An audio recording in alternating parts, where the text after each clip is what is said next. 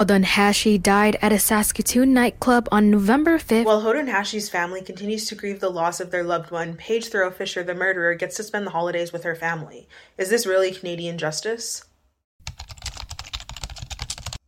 Holden's family has officially come out and asked for media and those covering the case to stop using Holden's picture, and so from this point forward, I will no longer be using any pictures of her. How exactly Paige attacked Holden, causing her death, is not confirmed, and it's somewhat unclear, but to me, it really is irrelevant and it doesn't quite matter because the intention was clear. She was not fighting to defend herself. She initiated the fight, she had the upper hand the entire time, and she intended to kill Holden in that bar. She did just that, and so far she's gotten off with a simple slap on the wrist.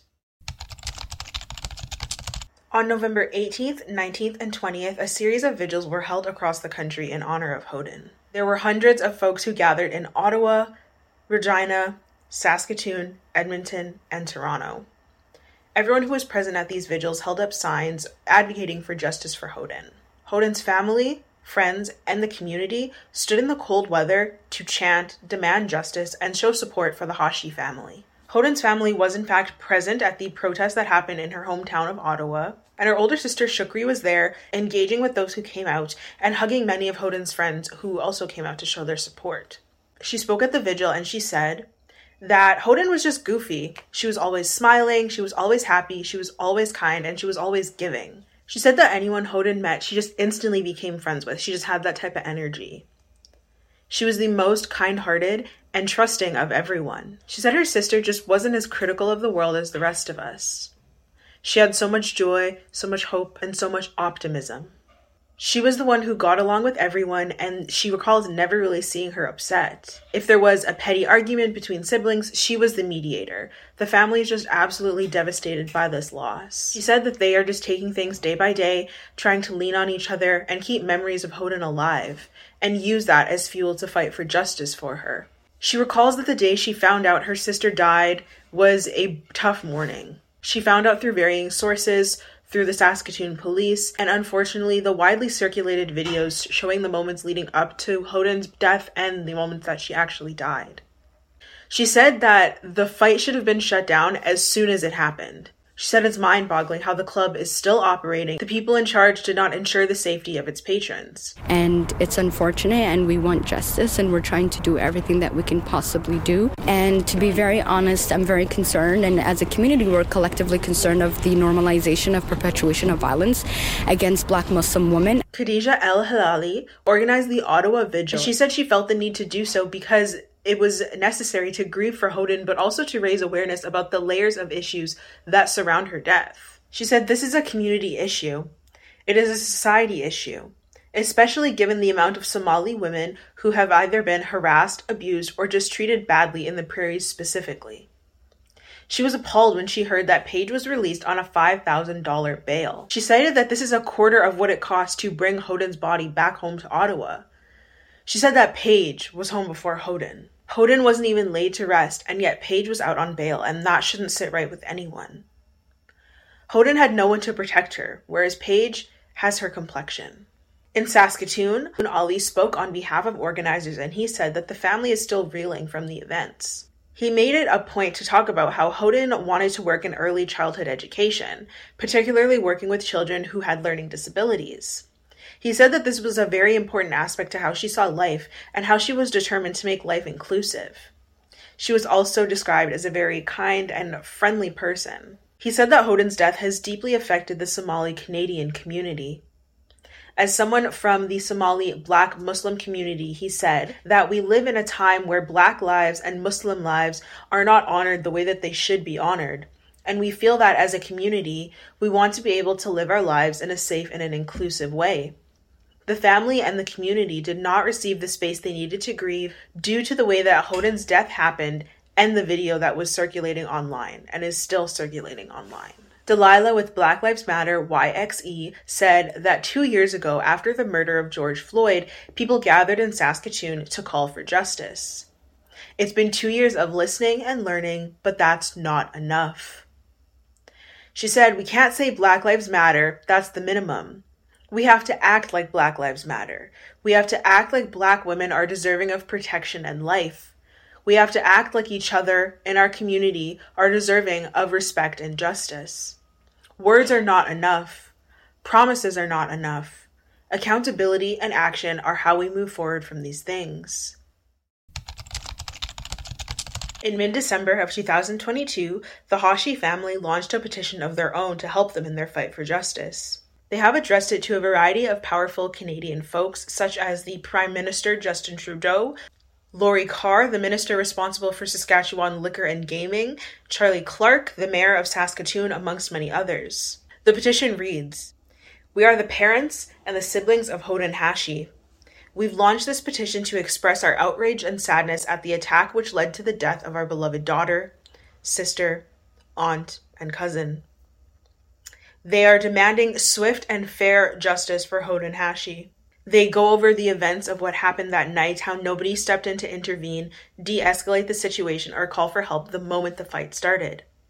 They say that the circulating videos of her death and the moments leading up to it has traumatized and scarred the Hashi family and the community at large. They call out the Saskatoon Police Service for their evident racism and express their disappointment in the decision to downgrade Paige's charges from second-degree murder to manslaughter.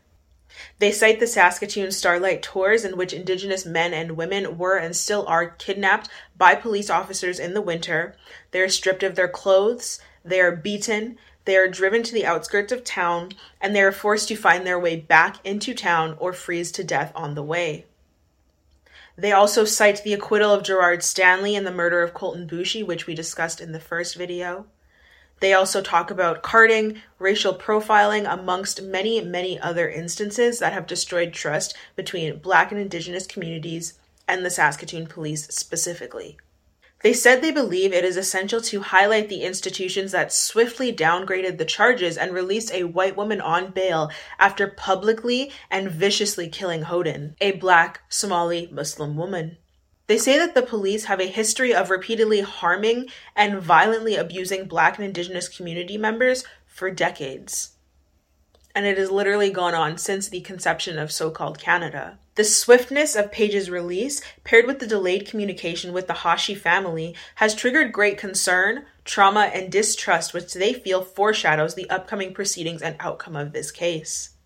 They also note that Crown Prosecutor Franklin Impey has been previously accused of racial bias in which he mocked claims of racism, and he gave an Indigenous man an unprecedented sentence of 7 years for a crime which didn't result in anyone's death.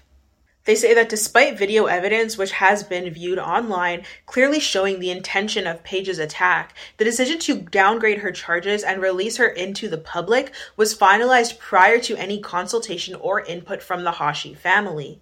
They are demanding that all levels of the legal system uphold the integrity of the law, transparency of the process, and accountability towards the very citizens who they are supposed to be serving. They say that as they are learning the details surrounding the incident and the response that ensued, they have the following demands that they want met by December 21st, 2022. They want all legal parties involved to identify and outline a clear and transparent communication plan to the Hashi family that is implemented for the investigation process and the trial proceedings.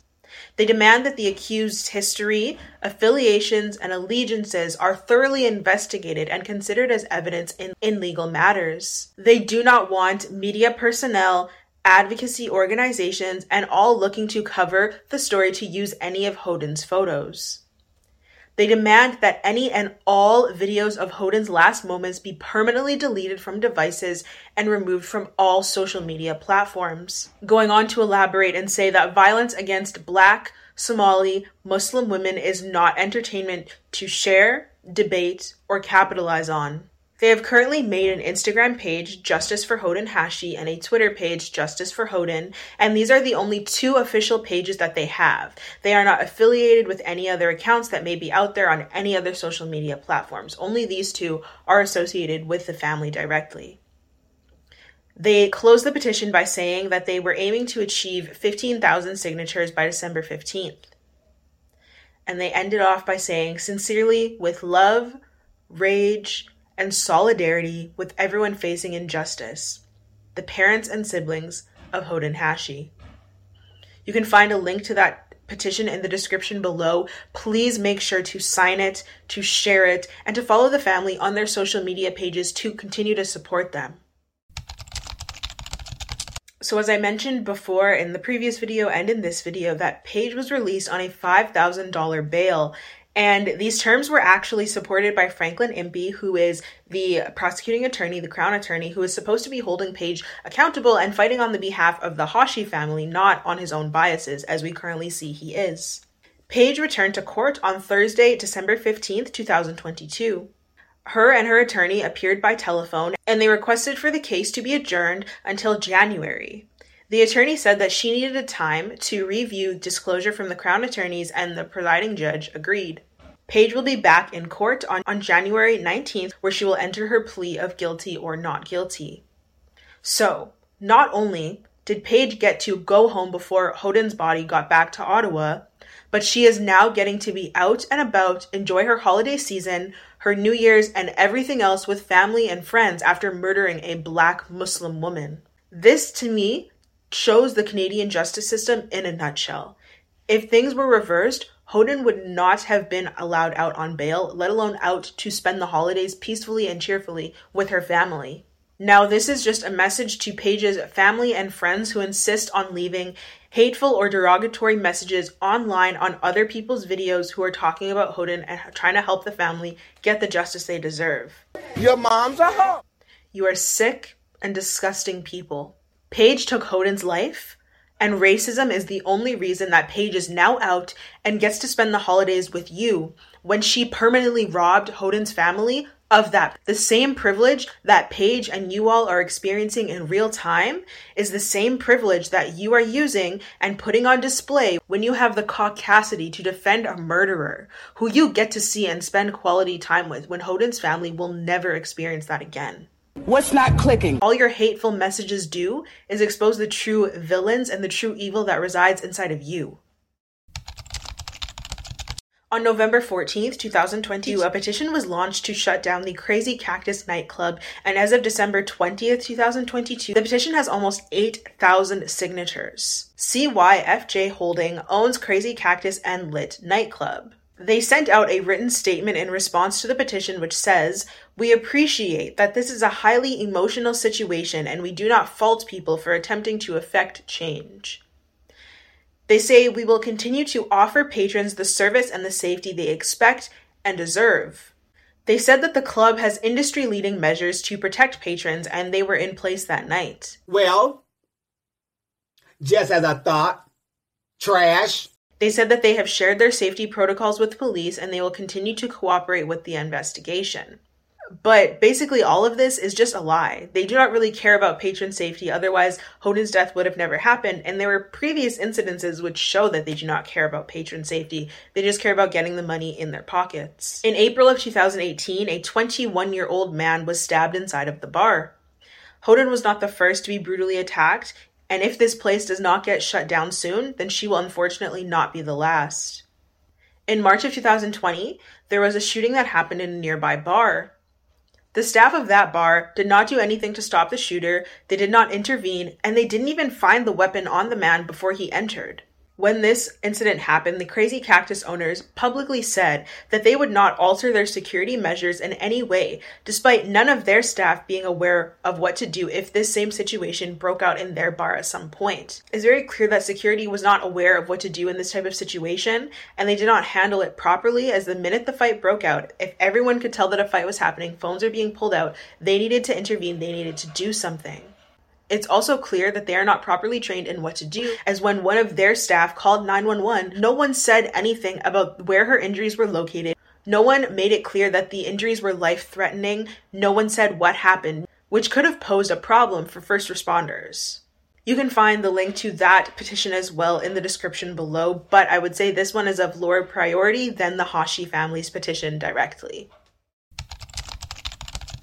I will continue to post and share updates about the case, but please, please, please make sure to sign and share the Hashi petition and follow them on their social media platforms.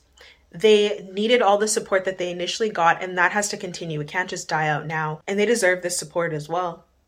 What happened to Hoden is absolutely terrible, and the way that authorities are giving Paige such leniency and grace after murdering someone is equally as horrible, but unfortunately completely predictable.